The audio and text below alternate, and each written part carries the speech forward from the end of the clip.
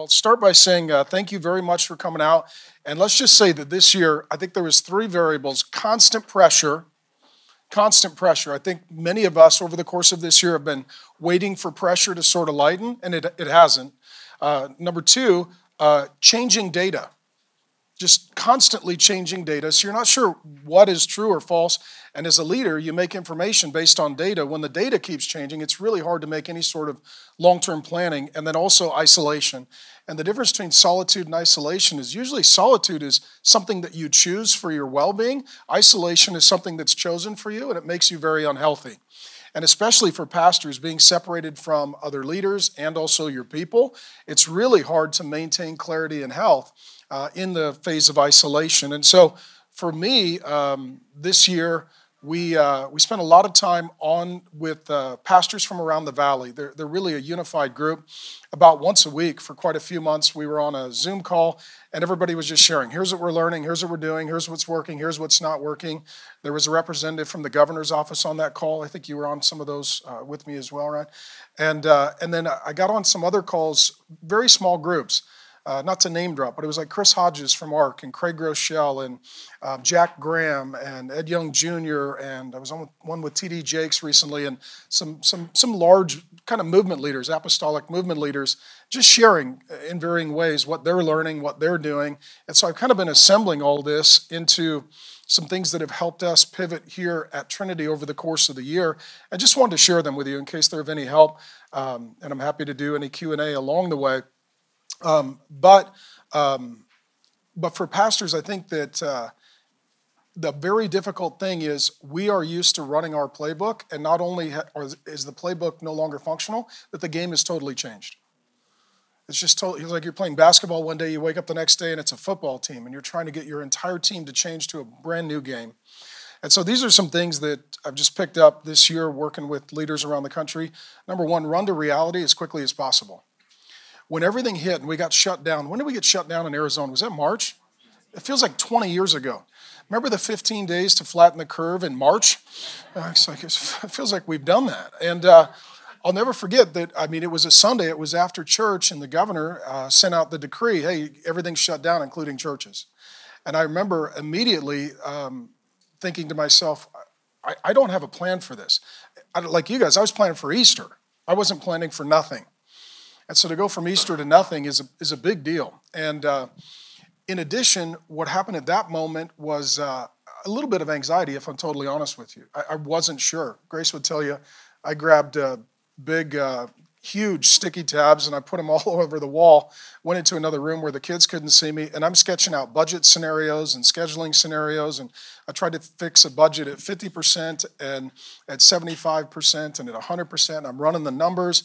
Okay, what do we do with people's job description? How do we pivot if we're going to be closed for a while?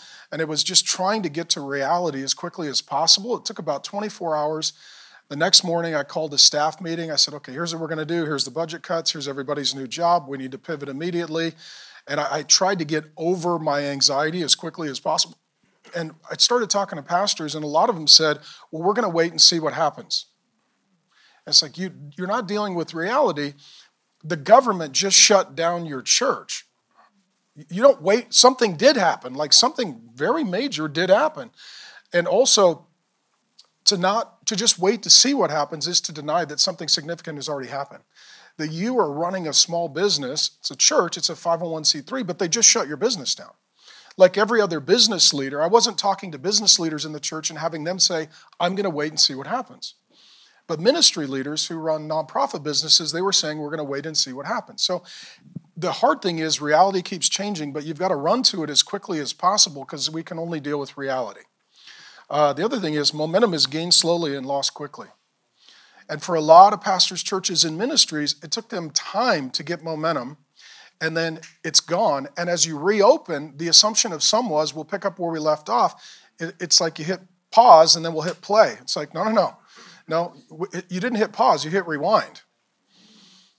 And then when you hit play, you don't start where you were, you go back to the beginning. That's where you start. And so the hard part with momentum, it's gained slowly. And those of you that have been in leadership for a while, you know it takes energy to get momentum. I had a friend of mine, his dad was one of the engineers on the space shuttle some years ago. And when I was planting here, he called me up and he said when they would launch the shuttle into orbit, that they would burn a swimming pool of fuel a second to get it into orbit. But once the space shuttle was in orbit, it got the same gas mileage as a Suburban. And his point was, to get something launched takes a lot of fuel and energy. And for a lot of churches, they expended all that energy and money to get it into orbit. Now they got momentum, and then you shut it down. You're no longer in orbit. You've got to relaunch all the way back to that money, time, energy, planning. And what that means is the people who think like church planners, they've got a higher probability rate. Those who think like church managers, they're in a real crisis because they're no longer in orbit. They got to figure out how to get into orbit. In addition, fear and faith are both contagious, and we're learning this in our churches. Fear and faith are both contagious, and if you have fear, you can set a culture of fear. One of my great concerns, and I'm not going to get into elections and masks and all of that, but it literally, most churches this year, they don't know it, but they have turned the icon, the symbol, the emblem of their church into a mask. It's what's dominating all of their social media. It is their primary messaging. It used to be the cross, and this year it wasn't the cross. The cross was not the primary icon that the church was communicating. And so within that, fear and faith are both contagious. If you allow a spirit of fear to come into your culture, it will be contagious. And the Bible says God has not given us a spirit of fear. So behind fear, there is usually a demonic spirit that's actually at work. And if fear is dominating your culture, you will have an impossible time gaining momentum. You'll have an impossible time leading. Because the Holy Spirit works through faith, he doesn't work through fear. And for those of you that have reopened and you've boldly sort of led with faith, you find that it's contagious as well. And you create either a faith environment or a fear environment. And let me just say this, some people think that they can have a fear environment for a season, and then when everything is in all clear, they'll go back to a faith environment. I'm telling you that you can't undo that kind of environment. Okay? You can't undo it. Because what America turned into this year, America turned into a hospital. Everywhere you go feels like you're in a hospital. And that kind of environment coming into a church makes it very hard to move forward in faith. And then I would encourage you guys as well, remember the liability of policy. If you write up a bunch of things and then post them in an effort to give people some assurance, you need to know that you're legally liable for what you post. Meaning, if you say, we're going to do X, Y, Z, and you don't do X, Y, and Z, now you're legally liable because you've broken your own policy. This is where the spirit of fear came in, and a lot of people started posting these long documents on their website, guaranteeing all the policies and procedures that will keep you safe. But the problem is, if for some reason you don't effectively execute on all of those, you're legally liable. In the same way, when we have people working in children's ministry, we have policies and procedures. Every church does. Background checks, safety, security, protocols. If you don't follow any of those, you're legally liable and your insurance won't cover you. So what a lot of churches don't know that they did this year, they greatly increased their legal liability in an effort to provide safety. They actually made themselves less legally safe. So you've got to think through all of these implications and applications. Culture, number 5, is what you teach and what you tolerate. And so if a lot of churches right now, they're having a lot of conflict between younger creative staff and older board members. Okay? As a lot of these social political issues hit, younger team members are very active on their social media on one side, older board members tend to be on the other side, and pastors are struggling to lead in a real conflict and division season. And the truth is, if you're tolerating certain things during this season that you wouldn't otherwise tolerate, then what you're doing is you're establishing a new culture. You could teach one thing, but if you tolerate another, if let's say you could teach, hey, we respect leadership, but if you tolerate people blasting you on social media, right, and they're on your staff, like I had a call with a very large church. He called me, his entire student ministry department has started criticizing him online because of the decisions he's making. And let's just be honest, it's a really hard year to make a decision because it doesn't matter what you do. Half the people are going to hate it, whatever the decision is. And he said, what do? I said, you cannot tolerate staff members publicly attacking you because if you allow that, then that will set your culture. So culture is what you teach and tolerate. And right now, with people working remotely and the team not being together and everything being a little more crazy this year, we tend to tolerate some things that we wouldn't tolerate under normal circumstances. In addition, this is a good season to grade your governance. The churches that are going to die, and there are high-risk churches just like there are high-risk people. The great exposure right now is governance. And governance right now, I've had this conversation with a lot of people. We've been open, we're growing, things are going very well. We're very blessed this year. We have a lot of unity. It's actually been a supernatural season for us. But some people will come in and they'll say, well, our church is closed or our church is fighting. I don't know why our pastor isn't doing X, Y, or Z. And my answer is usually they may want to, but the governance structure may be restricting them. Just because the pastor's doing something doesn't mean that's what the pastor wants to be doing. If you've got a bad governance structure and you've got a board structure that is governing you, trying to get some sort of agreement. I mean, even earlier this year, if your governance structure is, we have a board, they represent factions in the church, we have to agree unanimously and meet. Then earlier this year, you're like, well, not all the people on the board will meet because some of them don't feel safe, so we can't even have a board meeting. If we represent different factions in the church, the whole country is divided. Now our board is divided. And if the board moves very slowly, and most boards move very slowly, I'll get into this, we're needing to make decisions quickly. By the time the board agrees on what to do, the issue has already changed and the decision's too late. And so governance right now is killing guys. And Tom Lane's book is in the back. You can get a free copy. He architected Gateway. Churchlawyers.com, I think is the best. I think it's churchlawyers.com. It's The Church Lawyers with David Middlebrook. The ARC churches, the Gateway churches, a lot of the largest churches in America, they're using a similar governance structure. And some people would say, well, that's because they're big. And I would say, actually, it was the governance structure that allowed them to grow. Governance is like a pot for a plant. If the pot's too small, the plant gets root bound, it can't grow. And so the fatal flaw in governance is the board holds the pastor accountable, but nobody holds the board accountable. That's the fatal flaw in the governance. So if the pastor has a problem with his board, he has no one to appeal to. And what can happen if you get the wrong governance or bad board, your board is supposed to be your offensive line, blocking and tackling. But if they go negative or disagree, or you get the wrong person on the board or the representative of a faction, they turn around and they turn into a defensive line. Now you're the senior pastor, you're like, I don't have an offensive line, and my offensive line is turned around and now they're the one blitzing me. How in the heck do I move the offense under those circumstances? And then the people in the church look at me and say, how come you're not moving the ball? Like, you should be in the board meeting. I'm getting blitzed. And so for us, the way we see it, there's an apostolic or an overseeing layer of external godly pastors that oversee whatever the local board may be comprised of. But in my strong opinion, the senior pastor needs to be the chairman of the board. They need to be the resident theologian. They need to be the senior pastor of the staff. And they need to be the legal president of the institution, the organization. And sometimes what people will say is, no, we need to have it all divided so that there's different branches. And I was like, we call that America, and it's not going well. We have a lot of gridlock. We're wasting a lot of money, and there's a lot of division. And so I think there needs to be I think this is a great time for Cover Fire to make some significant changes. If your governance is wrong, this is a good time to set it right. And if you send me an email to hello@realfaith.com, I'll send you sample bylaws, intellectual property agreement, and an employment agreement for pastors. And you've got to have those things buttoned up. You've got to have those things buttoned up. And if you don't, you're very, very vulnerable. But this is a good time to reset your governance, because if it isn't working and you're just waiting for things to go back to normal, it doesn't look like anything's going back to normal anytime soon. So you need to get your governance right.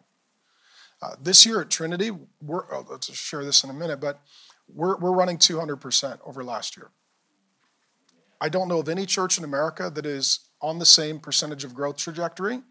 And people ask, well, what's the secret? Well, the Holy Spirit is gracious, but part of it is we have a structure that allows us to make decisions quickly and lead. I mean, if all we're doing is fighting at the board level and then we're fighting at the staff level, we can't be moving forward. And there's total gridlock right now across the entire landscape of our country. I mean, politically, we're completely locked up. And politically right now, I mean, it looks like, Joe Biden's going to be our next president. But whomever gets that mantle, they don't have the authority of the majority of people to actually lead. So we're just going to have continued head-on collisions for 4 years. And in the church, you're like, we got to do better than that. We got to do better than that. So this is a good time to grade your governance, and this is also a good time to prune your problems. When things are crazy, when budgets are down, when things are unstable, this is a good time. If there was a staff member you were going to get rid of or a program you were going to kill or something you were going to change, this is a great time to do it. You've now got, COVID is like the kid brother that gets blamed for everything right now. I literally went to a restaurant the other night. I was like, salad, like, sorry, we don't have that. There's COVID. I was like, how much COVID does salad have? Like, COVID is the answer for everything, right? I mean, we're trying to get a garage roll-up door to go on that wall, and how long has it been overdue? It's 10 weeks overdue. They say we can't get you because of COVID. I was like, what does a garage door have to do with COVID? But if they can blame garage door 10-week delivery delays on COVID, you can let some people go and kill some dead programs and get rid of some Sunday school classes and rearrange some furniture in your building. And if they complain, just say, I'm sorry, it was COVID. I'm just telling you. Blame it on COVID. Blame it on COVID. And this one too, number 8, surveys are silly. At the beginning of all of this, a lot of pastors are like, we're going to survey our people. Okay, we just learned in America, polls aren't the most credible. Right? Have we not learned this?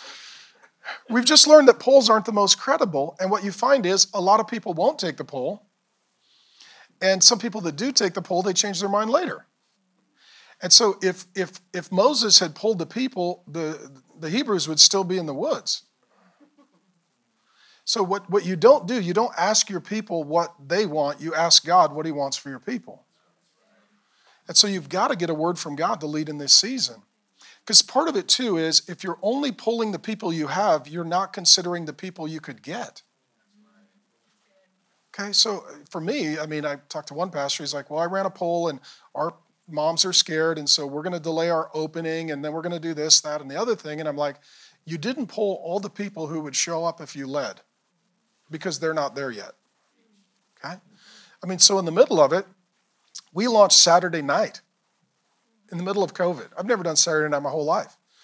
But it was because, you know what? I bet you there's people who would like to go to church on Saturday night. So we opened it. No problem. We couldn't advertise it, but the need was there.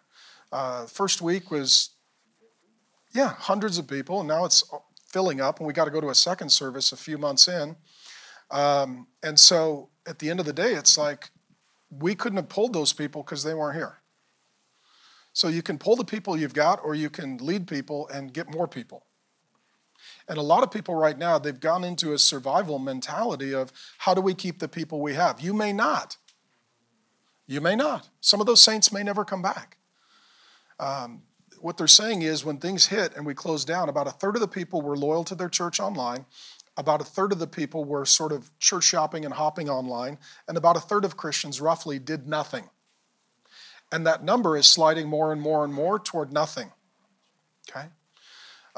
And so you can't just assume that everything will come back. Number 9, the fast eat the slow.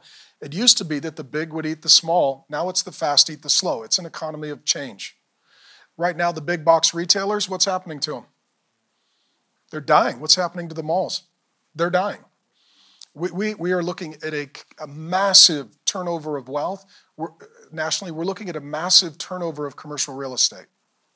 Because it used to be big. Get a big box store, get a big organization, get a big campus. Now it's the fast eat the slow. We were talking to the XP over at CCV, the biggest church in the valley. Great people, love them. And they said, we're not building big rooms, we're building small rooms. We're racking and stacking services. It's not about being big, it's about being fast, and it's about having options. That's where everything is going. So the big denominations, the big churches, the big campuses, the big budgets, they're really struggling right now. They're really struggling. But it's the fast and the slow. So it becomes an opportunity for new churches, church planners, small to medium-sized churches. There's an opportunity to move more quickly and to make adjustments. And let me say, this is a perfect time to fail. A lot of guys right now are like, I'm afraid to fail. This is a perfect time to fail. Try something new, run experiments, and if it doesn't work, blame it on COVID. Blame it on the election, blame it on social media, blame it on Mark Zuckerberg. You got all these options, blame it on somebody. Because right now, nobody knows what to do, so try something, and if it doesn't work, try something else. You don't have to get it right the first time. You just need to get it right eventually. So I tell our team, I've been telling them, failure is not a problem, it's a necessity. That's the only way to figure something out. Pivot leaders versus process leaders. The hard thing for many of us is church becomes a process leadership business. So, especially in the valley. It's summer, we pull everything back. It's Easter, that's our Super Bowl. After in the fall, that's when the families start to come back. After Halloween, that's when the snowbirds start to come back. After Christmas, that's when everybody's back. So we're used to an annual cycle that's a process. So we start this series here, we launch student ministry here, we do our big events here, right? And the problem this year was everything went out the window. So if you're in a rhythm and a process, and so what happened with a lot of pastors, they continued in their process and they didn't pivot. A lot of guys are like, well, I always take a month off in the summer. So they took their month off. We always bring in guest teachers, for July. So we did that this year. We always shut down our women's and kids and student ministry during the summer because all the families are gone. This year, none of that was true. Everything changed. So for us, we ramped up our kids ministry this summer. Why? Moms had kids that couldn't go to school. Everything was closed. Nothing was fun. Moms are going crazy. Kids are driving them nuts. And they're like, we need to go do something. So Grace ran women's ministry during the summer, which we usually don't do. We ramped up kids ministry during the summer and grew it 300%. 300%. But again, if you've got a staff where everybody's sort of got their guaranteed job, their guaranteed work week, their ideal schedule, their annual cycle, their guaranteed vacations, in their preaching calendar and their production calendar, as soon as you get organized, it means that all of a sudden people start treating that like the Bible. It's inerrant and can't be edited. And some of the biggest mistakes I saw with pastors this year, they got the PPP money and they felt that that was actually going to help them. And a lot of guys decided, well, we got money now. We can just run our process leadership, our normal cycle. And I know a lot of guys, they just took extended vacations. A lot of pastors sort of took the summer off, and they brought in, some other guys to teach on camera. And then the fall hits, and it's still not normal, and nobody shows up, and they don't have momentum, and they can't just go back to their old processes and their old playbook. And a lot of those guys now, they're having a crisis. During the summer, they were having a vacation. They got a paid vacation from the federal government, and right now they're dealing with reality, and it's a crisis. And there's a lot of panic and anxiety. I think it was a Lifeway survey said that 30% of pastors are considering quitting the ministry in the next 18 months. Because if you're a process leader, you're like, it's not working. And for some of the larger, well-established churches, it worked for 10 years, 20 years, 30 years, 40 years. And now the process doesn't work. So you've got to pivot. I use the analogy, it's like football. You've got an offense, you run your playbook, but if you're the quarterback, you come up to the line, you survey the defense, sometimes what do you got to do? You got to call an audible. You're like, that play ain't going to work. That defense it's going to negate us. If you have a process, not a pivot-driven leadership structure in your church, especially if the staff and the board get to call the plays and the leader doesn't, you will not be able to be on offense. You'll always be on defense. My goal this year was we are going to be on offense, not defense. Okay? And I'm going to call audibles at the line so that our team is exhausted. They'll tell you that. They're exhausted. I'm like, we're doing this construction, we're doing this, we're doing this, we're doing this, we're changing that, we're adding this, we're doing Saturday, we're doing kids, we're doing women's. It's audible. Your vacation's canceled, literally. Audible, because every time I came up to the line, it was a new defense. What are we dealing with this week? Okay, where's giving? Where's attendance? Where's the economy? Where's politics? Where are our people? Who's back? Who's new? What do we got? And so pivot leadership is really that freedom to call an audible. It's kind of the difference between, there's so many good NFL quarterbacks, but it's guys like Patrick Mahomes or Lamar Jackson. Those are the guys that change the game because they literally will change in the middle of the play. I mean, when I saw it last year, when I saw Patrick Mahomes, he's right-handed throw a pass with his left hand. I was like, I've never seen that. But in the moment, what he's saying is, I will do what needs to be done. Okay? And as leaders, it is finding in that kind of how you play. But again, that process leadership. So many churches are they're so proud of the fact that here's our schedule, here's our budget. Even setting an annual budget right now is adorable. How many of you do that? The budget committee meets in December, and then we set the budget for January, and then during the year, the staff teams all know their budget, and they get to go through their expenses. Like, that's all out the door this year. Literally, every week, I'm like a college kid going to the ATM. I put my debit card in, I got $400. That's what I'm spending this week. I mean, literally, I'm just down to cash flow and just eat what you kill, run what you got. Everything else is out the door. And I'll just tell you this, the churches that are just trying to wait to go back to their process, they're going to die before it goes back to normal. How about this one? You need to call the shots and take the shots. If you're going to call the shots, you're going to take the shots. And a lot of guys don't want to call the shots. Why? They want to take the shots. Are we going to open? Or are we going to close? Are we going to distance? We're going to not distance. We're going to do mass? We're not going to do mass. Are we going to do political issues? We're not going to do political issues. Are we going to have social issues? We're not going to have social issues. All right. What are we going to do? And the truth is, this year, the thing that paralyzed a lot of leaders, it doesn't matter what you decide, half the people are going to hate you. It doesn't matter. And so if you're saying, I just don't want to take any shots, then you can't make any decisions. You just can't. It's impossible. So what that requires for the leader is a lot thicker skin and a lot more courage. But then also what it requires is a governance where the board doesn't take everybody's complaint and then come along and bring it to you. So I had somebody come up to me recently and they said, so if I have a complaint, where do I send it? Wherever you want. I mean, wherever you want. I was like, we don't have a complaint department and we don't have a crazy department. Because as soon as you open those two, they merge into a mega department and they become the largest department in your church. And so for me, I was like, look, this is what we're doing. If you like it, you can be a part of it. If you don't, you can leave. Those are your options. But what I can't have is everybody who disagrees with something, then finding an advocate and then grinding it to a halt and then having it be a conflict, because at the end of the day, our church will die if we don't move. Okay? Our church will die if we don't move. And small business owners understand this. And you guys need to understand that we also run a small business. It's just a nonprofit. But you got to endure some criticism. If you're going to call the shots, you got to take the shots. I had one pastor was on a Zoom call with, very nice guy. He's like, yeah, there's a group in my church that's, started attacking me on Facebook. I was like, well, that's adorable. Google me. I mean, you'll get over it, move on. I mean, at some point, if you're going, because Rick Warren told me one time, we were driving his truck, he said, do you never want to get criticized again? I was like, that'd be amazing. He said, it's real easy. Don't have anything, don't say anything, and don't do anything.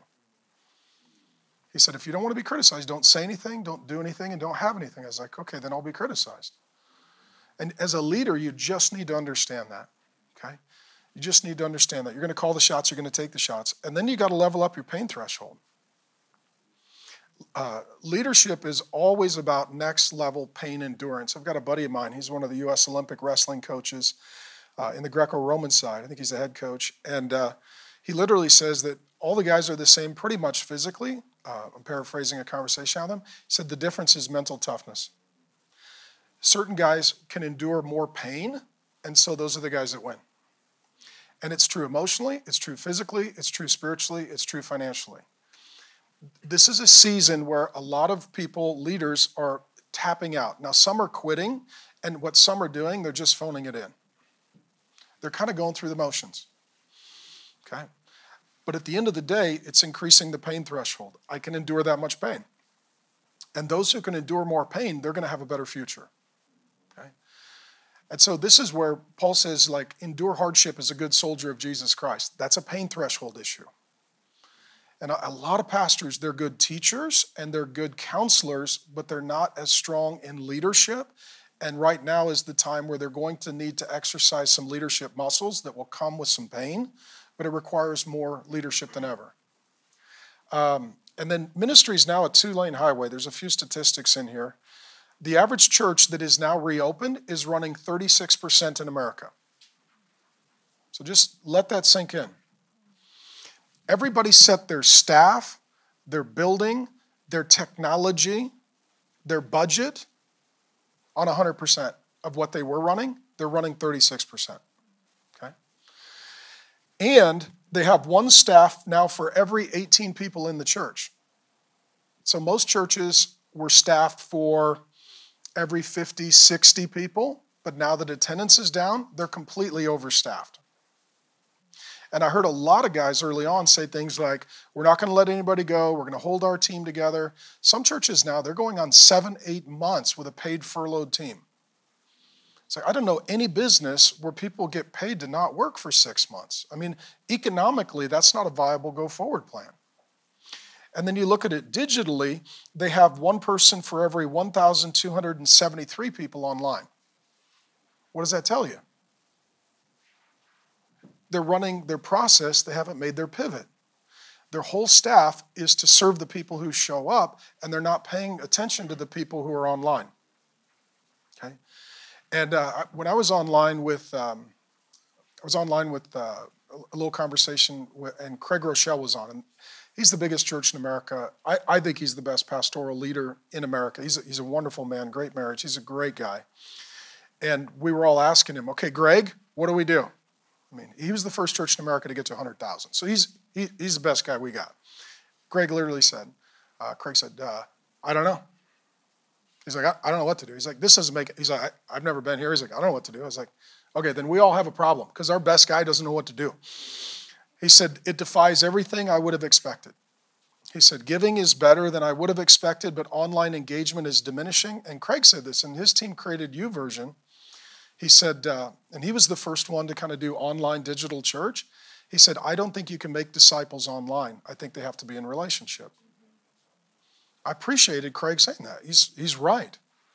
So what happened was churches had a one-lane highway. Come to our building, come to our meetings, come to our event. Everything pivots, and we didn't get much headway or notice. We didn't know it was coming. So then you add the digital lane. How many of you, that was really hard, okay? Because it's expensive. It's really expensive if you want to do it right. Sound, light, video, mic, editors. Like if you want to do it right, it takes some money up front. And then for a lot of pastors, they're talking to an empty room. Pastors are by nature social creatures. We need people. And all of a sudden you feel like you're doing like a hostage video. You're like, you're in a dark room and you're like, hello. I mean, it looks like a beheading jihad video. You're like, this is terrible. And then what happens was online, many churches didn't start finding distribution portals and platforms. They're only broadcasting at the one time that their service would normally meet. So what we did is I started running multiple showings. For Good Friday and Easter, we ran it every hour on the hour for 24 hours. I'm like, I'm going to try everything. I'm going to try every hour and see who in the world literally will tune in. We pivoted to a Real Faith live show because what we found was, as I pulled the analytics, 2/3 of people watch the sermon, they watch online, they watch on a phone. And what a lot of churches were doing, they were still pretending that they were having church. So you watch them, you're like, they're still doing their process leadership, meaning here's our, opening song, and then they have the lighting and the set list, and the band comes out, and then the announcements, and you go, you guys are closed. I know you're closed. The room is empty, you're faking it. Okay, that's not reality. You're pretending like nothing has changed. And if you're watching on your phone, the big lighting cues and the swooping panning shots and all the stuff that the creative department loves, nobody cares because you can't see it on your phone. Nobody cares. So what happened was we were doing church and then we put a camera in and then we assume that the people who are watching at home go to our church. Now the majority of people that are watching at home, they have never been to our church and they will never be to our church. And they don't care about our lighting cues and they don't need our announcements. It's a completely different constituency. So for us, we ripped all that out. We created a show, host, pre-recorded music that, literally works on the phone. Because the days of recording the band live and recording the set live, all of that, to me, is a waste of time, energy, and money because on people who are watching on the phone, they're not pretending like they're going to church. They're coming for the sermon and whatever other assets you would give them. And other people say, well, we got to include worship. How many people actually worshiped at home during COVID on their phone? Okay, if you did, you're weird. You're very weird. You're a very weird person. Right? Instead, you're observing more than you're participating. Okay? And so it's trying to figure out now, there's a 2-lane highway, and it's online and it's digital. And what I'm telling you is, it's not that we were doing live and now we're doing digital and we'll go back to live. It's going to continue to be a 2-lane highway. Okay? And that's not going to change. So your money and your staff needs to shift over to online as well. And so what you need to know in the Valley, this is the fastest growing city and county in America. It's the hottest real estate market in America, which means that people are watching online are going to be moving here. Which means your best marketing and advertising is probably whatever you're putting out technologically and inviting people to join when they arrive. But what we're seeing here as well is that people will be in church a portion of the time and they'll be online the rest of the time. So a decade ago, the average regular church attender was there 2 out of 4 Sundays, 50% of the time. Today, the average regular attender is there 2 out of 5 Sundays, 40% of the time. What that means is the average regular church attender is there less than half the time. Which means unless you have a technological way to connect with them, you won't be connecting with them for weeks on end. Even those who would say that they regularly attend your church. And so ministry now, it is a 2-lane highway, but most churches have not made the adjustment. Their staff is still real heavy toward live in the room, not live online. Not live online. In addition, number 14, provision follows vision. Here's where churches are at financially. And this is helpful. These details are helpful because what they give you a baseline for health, and then you can look at your budget, your church, and then you could figure out where you're at. It's kind of like when you go into the doctor and they pull your here's your blood pressure, here's your heart rate. They pull some basic analytics, and then they put you in a metric to see where you're at. The summary is 8% of churches are up financially this year. 65% of churches are down financially this year. Okay, just think about that. Are most churches cash flush to begin with? Are most ministries just rolling? I mean, I've heard people say, you're in it for the money. Well, then we're horrible at math. Okay, if we're in it for the money. I don't know anybody who got into ministry for the money. There's usually no money in it. And most ministries, they are in a very tight cash flow position to begin with, and if 65% are down financially. And let's just be honest, there's no guarantee that this is just going to bounce back. Okay? Here's 8% of churches giving is up, 27% of churches giving is steady, 34% giving is down 10 to 20%, 22% of churches giving is down 30 to 50%, and 9% of churches giving is down 75% or more. Okay? When I told you in point number 1, you got to run to reality as quick as possible. What you can't do is just set your budget based upon what it was last year. You got to set your budget based upon what it actually is more recently. So we're doing our annual budget cycle right now. We're looking at all of our expenses. We're looking at property capital improvements and needs. And most churches have followed the ARC model of Chris Hodges.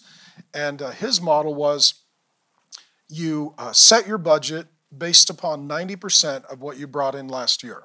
That was Chris Hodges' model. And his thought was if you set it on 90% of what you brought in last year, if you have a down year, what happens? You're okay. And if you have a good year, you've got surplus, and we can always spend more money. Spending money is not hard. But once you spend it, you can't get it back. And so, smart churches were setting their budget something like that on a budget model.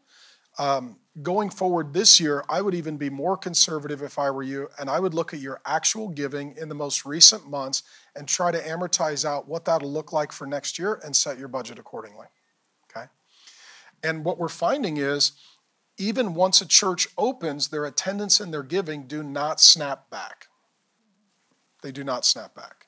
And this is where some pastors get really discouraged because they were thinking, we'll reopen, and then the people will come back and the money will come back and we'll pick up where we left off. And like I told you, we didn't hit pause, we hit rewind.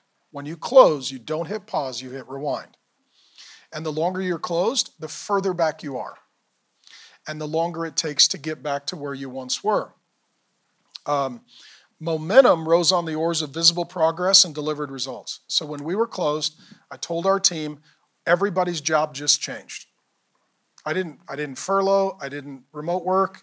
Everybody would tell you, we're calling everybody in the church, everybody's getting a paintbrush, everybody's getting a hammer, we're doing physical work on the property.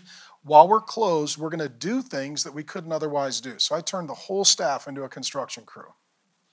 Because what I wanted was when the people come back, I want them to see visible progress. I want them to see that things changed. Right now, the problem in our whole country is everywhere you go, nothing seems like it's moving forward and getting better. Okay? I want them when they walk on campus to always see one of two things: something new, something better. Something new, something better. Literally every week when you walk on campus, something new, something better. Because if you're a donor, you want to give and see results. The reason that people are really frustrated now, we pay our taxes and we don't see anything. You're like, I don't see anything changing. Okay? And so it's visible progress and delivered results, meaning if you make a promise to your people, you have to deliver on it. And they need to see visible progress. And I'll explain a little bit about that in a moment. Number 16, what we're learning is nationally, the longer you're down, the longer it takes to get you up. So as long as you're closed, it takes that many Sundays to come back to something that looks like previous normal attendance. Okay? So some of the churches that are saying, well, we're not going to open up until everything's back to normal and everything's safe. Well, they're going to be, literally, it's going to take them a year to get back to where they were before they closed. So the churches that are saying we're waiting for an optimal time to reopen or to execute our vision or to move forward on our mission, the point is there never is an optimal time. You just got to pick a time and you got to go and you got to push hard. And the longer you wait, the harder it's going to be. Okay? How many of you, that's been your experience? As long as you were closed, it's taken you about that long to come back? It's about where you're at? Kids are crucial. Churches that opened with restrictions and without kids ministry were running 15%. This included Chris Hodges, one of the biggest churches in America. I was on a Zoom call with Chris. Chris is a great guy. They reopened with a lot of restrictions and without kids ministry, 15% attendance over the year prior. What does that feel like for an event? All of a sudden, your church feels like a funeral. It's empty, it's awkward, it's low energy. If you reopen without kids ministry, you're not reopening. You're killing yourself. Because parents are not, if parents have had their, think about it, if parents have had their kids home all year, no school, no sports, no activities, no fun, and then the parents are like, our kids need to do something. And then they bring them to church, and it's awkward, and it's quiet, and then the whole time mom is like, guys, you got to be quiet. They're not coming back. It's just another bad, weird place for their kid not to be a kid. And so for us, again, this summer, not saying we did everything right, but God was gracious. We ran swimsuit summer. Meaning every Sunday, the kids showed up in their swimsuits. We had sprinklers, water slides, popsicles. We had them outside in fresh air, to quote Nacho Libre, getting their wiggles out. So for me, it was, let's just let the kids have fun. Guess what we got? All the families. So what happened for us this summer, when everything was dying, we grew and our church got considerably younger. Because we're your older saints. High risk category at home. What are your families doing? Dying. Mom is dying because all of a sudden she's homeschooling and the kids are home and everything is closed and everything is weird. And how many of you have kids in this year? All you kept doing was telling them, sorry, we're not going to do that. You just kept for me, it was like a heart funeral all year, just taking things off the calendar. My son's senior year, it's like, sorry, you can't go to school. Sorry, your baseball season's canceled. Sorry you can't do your senior trip. Sorry your graduation's going to be weird. So everything was canceled. Tell my kids, our vacation is canceled. Your choir concert's canceled. Your basketball season is canceled. It was just the whole year for kids was just cataclysmic. And I think we have really neglected to consider the emotional, psychological toll that it's taking on marriages and families. Alcoholism is up, substance abuse is up, spousal abuse is up. You will see a divorce boom. Kids are having a really hard time. And I was talking to a pastor in another state, and their kid logged on for first day of school. It was like some sort of like Zoom call. There was 35 kids on the call, but because of privacy issues, they weren't allowed to see each other's faces. So the 10-year-old kid is expected to sit in front of a computer to look at 35 blank squares for 8 hours a day for 6 months. It's like, if you're a parent, you're like, give my kids something that doesn't feel like hell. Okay? And so kids are crucial, kids are essential, and for the church, that's a great opportunity. Number 18, rentals are risky. Remember, they were telling church planners, hey, rent a school, rent a theater. How's that working? How many of you were in a rented facility and you can't even control it? The hard thing with a rented facility is once they close it, you're out. And once they open it, they determine what you can and can't do in the facility. All of a sudden now, the landlord is now literally the senior pastor setting the vision and values and the restrictions on the church. And so this becomes crucial to own your building. And in some states, if you don't own your building, like you will literally never meet.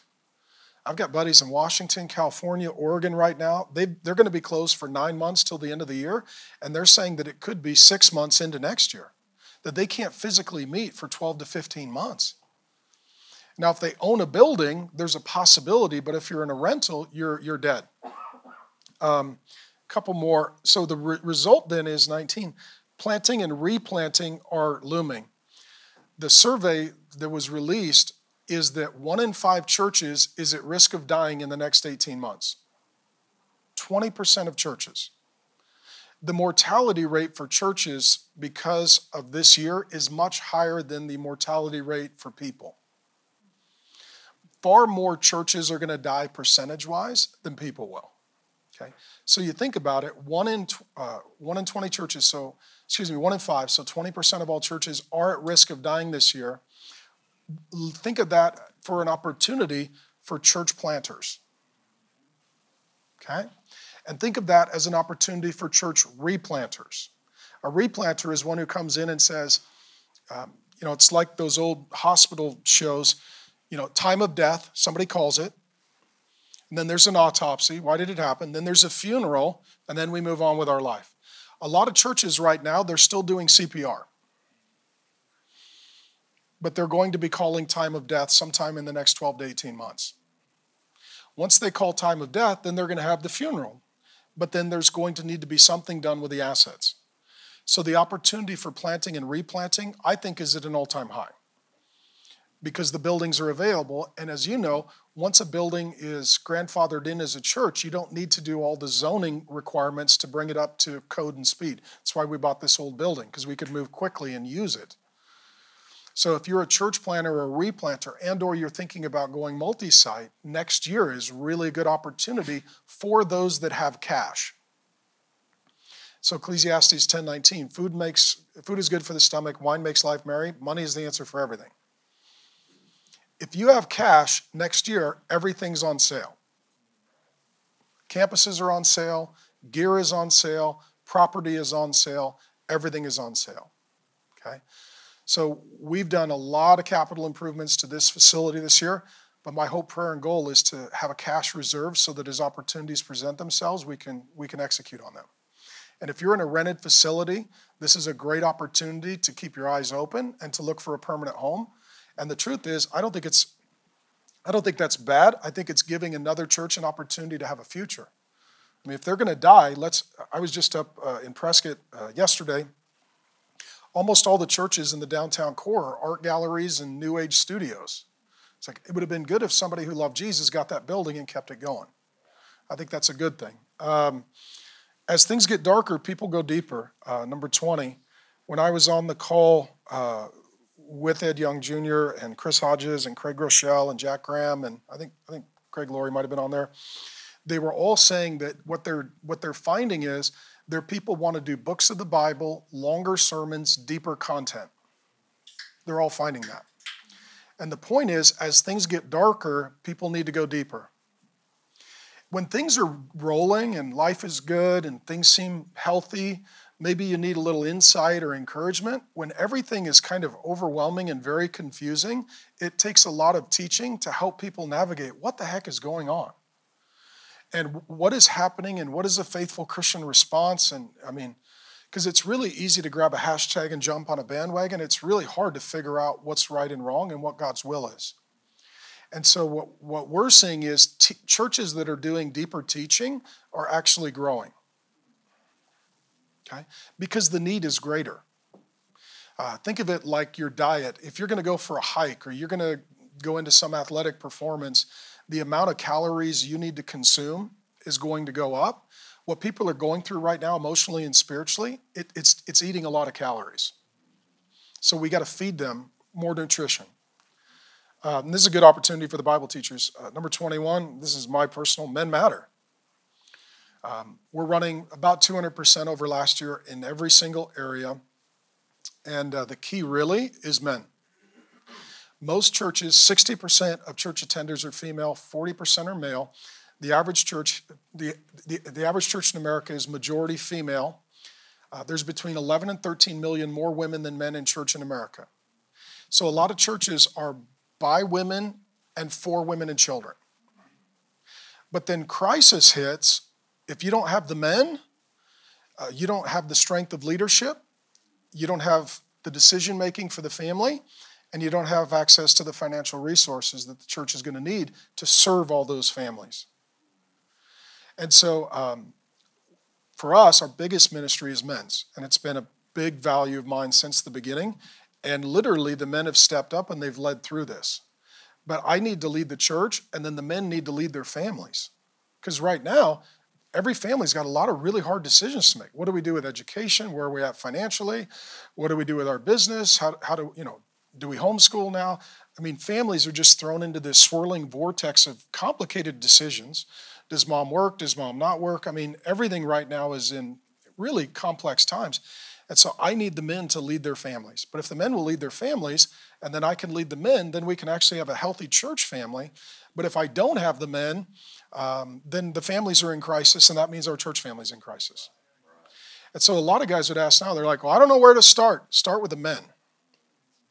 That's where Jesus started. He grabbed a couple of guys. Okay? Just start there. You got to start with the men. And if you can get the men to be courageous and lead, then you can get the church family to get healthy, and it'll have leadership. The last couple, we use it here a lot, kingdom down, not culture up. Meaning when you set your values in the church, you're either gonna let the culture set the values or let the kingdom set the values. And to live kingdom down is thy kingdom come, thy will be done on earth as it is in heaven. And to me, it's like, how do we have our church represent the culture of heaven? Meaning there's love here, there's grace here, there's hope here, there's joy here, as opposed to the culture. How many of you right now, when people walk in the door of your church, if you're open, they're bringing the culture of the world with them? They're scared, they're angry, they're frustrated. They're talking about everything and anything other than Jesus and the Bible. They're conflicted, they're divided, they're anxious. And the church needs to be the place that, no, you don't bring that culture in here. We bring this culture down here. People need to walk in and feel like, okay, this feels more like the kingdom of God. There's hope here. There's joy here. There's answers here. There's love here. There's faith here, not fear here. And so as a leader, it really is continually asking, how do we live kingdom down, not culture up? Because if you live culture up, your church will be a brutal place to be. Because right now, what's going on in culture? Just throw out the words that are going on in culture. Distance, fear, chaos, anger. If you take the fruit of the Spirit and do the opposite, that's where we're at. Love, joy, peace, patience, goodness, gentleness, faithfulness, and self-control. If you do the opposite, that's what's going on. And it's like, do you want to bring that in? No, no, no. But this is where bad governance will bring it in, because people will have factions, and then they'll have a representative on the board, and then the board brings in their issue. And all we do is we take the culture of the world, we bring it into the church, and we wonder why it's not a place that people are running to be. Because it's just like where they're at anyways. Last couple, number 23, you can make excuses or you can make plans. Right now, as a leader, this is an epic time to make excuses. You have an excuse, we have an excuse for everything. And honestly, most of those excuses, true or false, they're valid. They're they shut us down, we got requirements, there's conflict, the board. There's innumerable ways to make excuses. But at the end of the day, as leaders, God requires that we make plans, and we can't just make excuses. And what I'm seeing right now, even in a lot of well-established churches, they're in a decline and death cycle. And when you ask what's happening, they just give you their excuses. Well, this and this and this and this. Okay, that may be all true, but what's the answer? This is our problem in our country right now. We all know that there's problems, but we're not getting a lot of solutions. And then lastly, I was on a call with the pastors here in the Valley, and one of the guys, he just kind of threw out a question. He said, Pastor Mark, anything you think that the Holy Spirit would have you to say? He just kind of called to me. I wrote a book called Spirit-Filled Jesus, and the Spirit brought something to mind that I shared then, and I'll share with you. Remember in Revelation, like 2 and 3, there's the letters to the 7 churches in what's modern-day Turkey. And what God does is he has different instructions for every church. But he has one statement that is consistent that he says to all 7 churches, and that is, let the church hear what the Spirit is saying. And so what I would tell you is, unity doesn't mean that we're all making the same decisions. It means that we're following the same Spirit. And the Spirit of God may tell this person, you do this, and this person, you do that. So like even when the thing hit with Andy Stanley and John MacArthur, okay? Andy Stanley felt like, the Lord's telling me that we're not going to open this year. And John MacArthur was like, that's not what I heard. I heard we're going to be open and the governor can deal with me, okay? And even on that issue, the whole church split down the middle. A bunch of people saying, I agree with Andy, we should be safe and love our neighbor. And a whole bunch of people agreed with John MacArthur, and that is the Bible needs to be preached and the church needs to be open. And what I would say is it possible that they were both listening to what the Holy Spirit said to them? Because I'm not there. I'm not on their board. I'm not their pastor. God didn't appoint me in authority. If God wanted me to have an opinion, he would have put me there in leadership, but he didn't.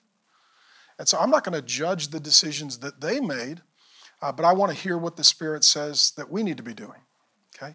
And what this allows is, this is going to require, I did an interview with Pastor Jimmy Evans, who's one of our overseers here with Pastor Robert Morris, and he said something really fascinating in the interview. He said, when I decided to open Gateway Church, now Gateway Church is like 35, 40,000, one of the biggest churches in the country, multi-site, very complicated. How many people did it take to open Gateway Church? One person. Okay. Can you imagine if he had an elder board? They'd be fighting for the rest of their life. They do have an elder board, but they believe in singular headship, plural leadership. This is how the governance of God is established. The Father is the singular head. The Father, Son, and Spirit are the plural leadership. This is how the family is established. The husband is the head. The husband and the wife are plural leadership. That's why the Bible says to honor and obey your mother and father. They're plural leaders. In the church, there needs to be singular headship and plural leadership. The problem with a governance model where it's board-driven, it has plural leadership, but it doesn't have singular headship.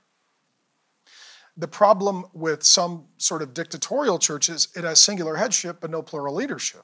So the pastor cheats on his wife and nobody can do anything because there's no accountability. And so there is this dance between singular headship and plural leadership. But in that call, and I threw it online, but Jimmy Evans said, well, I get up every morning, I read the Bible, I pray, I spend time with the Lord, I journal, I listen, and I wait for the Lord to lead me and to give me instructions for the church. Okay? And to me, it's like, that makes a lot of sense. I hope our pastors are talking to God, and I hope that God is talking to them. And if Jesus is the chief shepherd, and it is his church, he says, I will build my church. It's not your church, my church, it's his church. Then are we meeting with the chief shepherd to figure out what he wants us to do with his church?